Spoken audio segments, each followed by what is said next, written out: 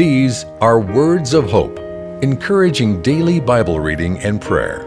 When David steps out to face Goliath lacking protective armor and clutching 5 smooth stones and a sling, Goliath curses David and suggests that he'll feed him to the birds and beasts. David does not blanch. In fact, David comes back with the perfect insult. Basically, David tells Goliath, "Be afraid. Be very afraid, because I'm here in God's name." Proverbs 18:10 reads, "The name of the Lord is a strong tower. The righteous run into it and are safe." We need not fear the battle. We stand protected in the strong tower of our God, His name above all names. You've been listening to Words of Hope. Receive our free daily devotional in your email inbox every morning. Our website is woh.org/radio.